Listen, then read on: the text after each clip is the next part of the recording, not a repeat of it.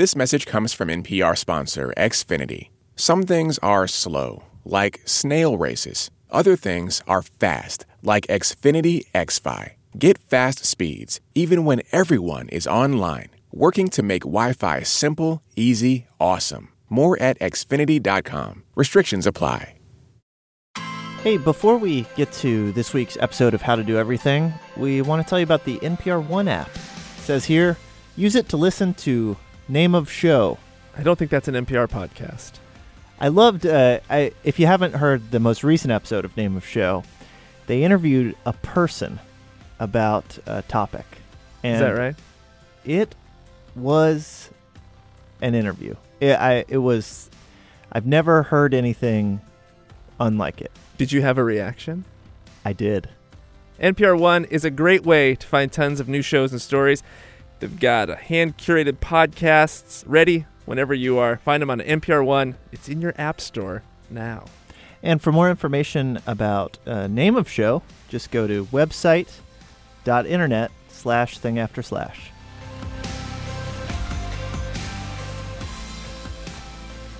Subsistence farmers in Africa have a big problem. Lions keep hunting their cows. Now, this is terrible news for the farmers. They're losing their cows. It's bad news for the cows. They're getting eaten.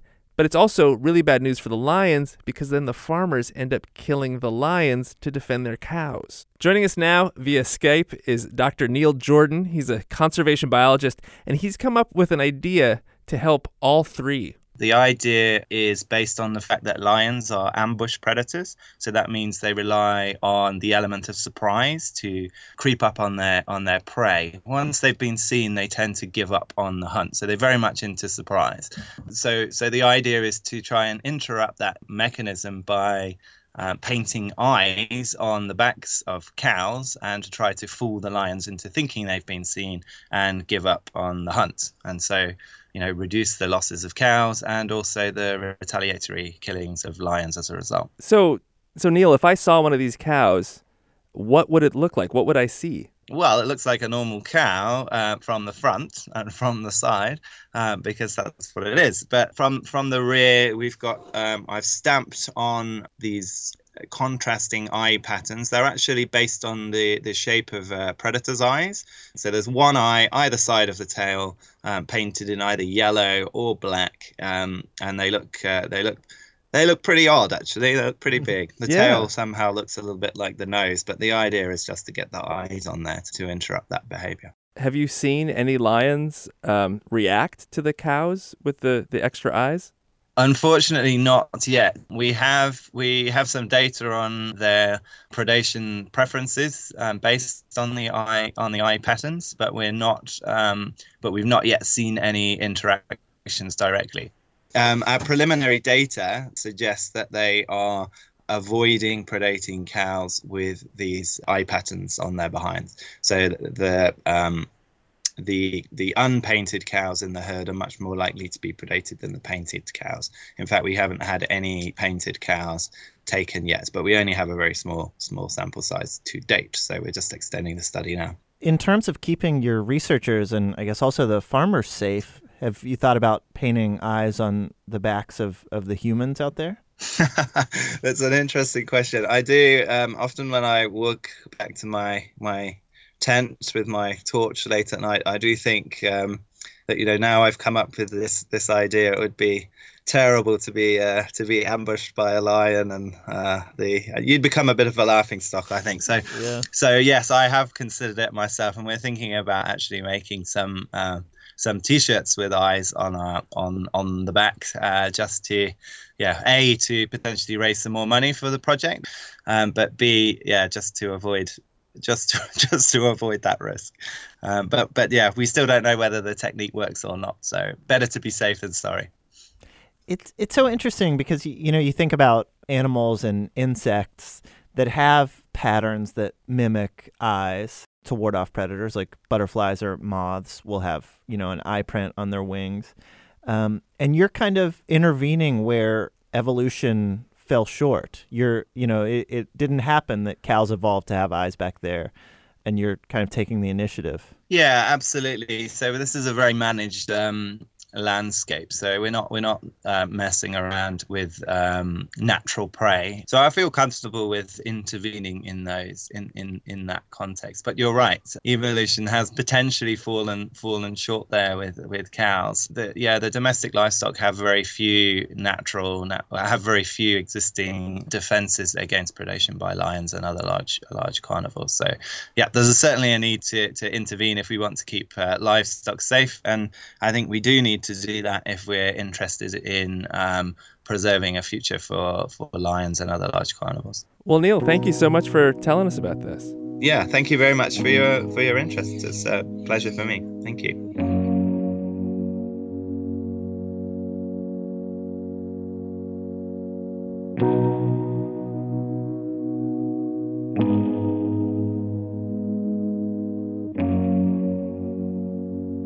Okay, we would like now to return to our coverage of the Summer Olympics in Rio. We are no longer allowed to play the entire Olympic theme, but I feel like we can get away with this. If you've been listening to our show, you know that we are dedicating our coverage of the Olympics to one sport and one sport only, and that's the javelin. Brian Clay won a gold medal for the United States in the Beijing Olympics. He's a decathlete, and one of the decathlon events is javelin. But he has also found another use for it. Yeah, so, my daughter had a loose tooth, and for a while, my wife had kind of come up with this idea, like, why don't you tie a string to it and throw a javelin and take it out? And I kind of wouldn't do it for the first two kids, and I finally just said, okay, fine, after my daughter, was begging me to do it. And so I said, okay, fine. So we literally were in the car on our way home. I flipped around, went down to the school, and I took my key, opened up the shed, grabbed my javelin out, and we threw the javelin tied to her tooth, and out it came. Wow. Did you do your full run-up? No, it was just a kind of a fun thing. I did more of a standing throw. And so I'm trying to picture this. You're standing there with a javelin tied to your daughter's mouth. And what is she doing? She's actually egging it on. Like, she wanted to do it. So yeah. I think, there was a bit of excitement there because it was going to be really fun. But then I think at the same time it was a little bit nerve-wracking because she wasn't quite sure if it was going to hurt or, if it was going to be okay. But she was sold out, man. She knew what she wanted to do, and she was sold out to getting it done. Is she there now? Yeah, she is. She's right here. Do you guys want to talk to her? Yeah, for sure. Okay, I'll give you 1 second. Hi, this is Ellie. Hey, Ellie, how's it going? Good. Well, tell us what it was like having your tooth pulled with a javelin. It was sort of weird because I didn't really know if it was going to hurt or not. Yeah. Did it hurt? No. What did it feel like? It sort of just felt like a little tug. Yeah. Mhm. And could you see your tooth fly out of your mouth? No. You couldn't see it? No. I bet it was a world record, though, for the longest flight of a tooth being pulled out of a mouth. I don't know. Maybe. Have you had your teeth pulled out in other ways? Yeah. Sometimes my dad just tugs them out. Uh-huh. Mm-hmm. No shot put or discus or pole vaulting out of your mouth, nothing like that? No. Right. I have a son, Ellie, who's 7, and he has a loose tooth right now. Do you recommend tying his tooth to a javelin? I don't know. Yeah? Do you have any friends who would do that, you think? Probably not. Now's the part of our show where we like to tell you about our sponsors. This week, it's Blink. Blink is the author of the hit book Malcolm Gladwell. Blink, in fact, helps homeowners and renters keep an eye on what's happening at home while they're away. Blink's battery-powered high-definition video cameras use motion sensors to deliver instant video alerts right to your smartphone. Or check in anytime with Live View. Cameras can be placed almost anywhere in your home, and installation is super easy too. Learn more at blinkforhome.com. Get 10% off your order with the promo code BLINKNPR.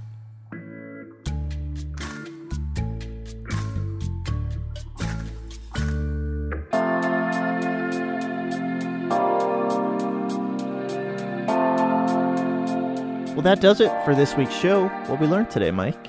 Well, I learned that one way they're keeping cows safe from lion attacks is by painting eyes on their butts. I bet there's often a situation at cow parties nowadays where you end up talking to somebody for 20 minutes before you realize you've been talking to their butt. You've been telling maybe like your best anecdote, and the person is just saying nothing. I mean, you should figure, if their face has a tail, that's the first signal that you're talking to somebody's butt. How to Do Everything is produced by Nadia Wilson with technical direction from Lorna White. Our intern this week is Elliot. Elliot, thanks for all the great work you did stuffing all those animals for us. We're proud of you, and I think you made a lot of people happy and a lot of animals uncomfortable. And you taxidermied Lorna. Our artist in residence is Justin Whitty. You can get us your questions, send them to us at howto@npr.org. Our website is howtodoeverything.org. I'm Ian. And I'm Mike. Thanks.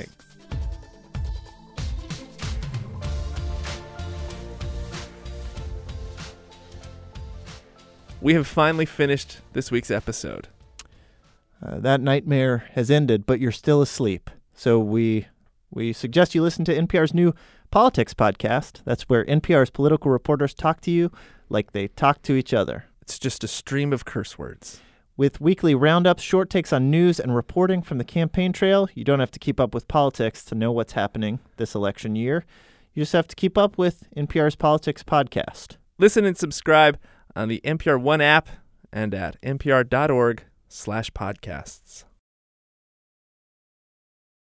This message comes from NPR sponsor Spectrum Business, who knows small businesses need a great network to succeed. Switch to Spectrum Business and get faster internet and advanced phone with no contracts or hidden fees. Visit business.spectrum.com/reliability.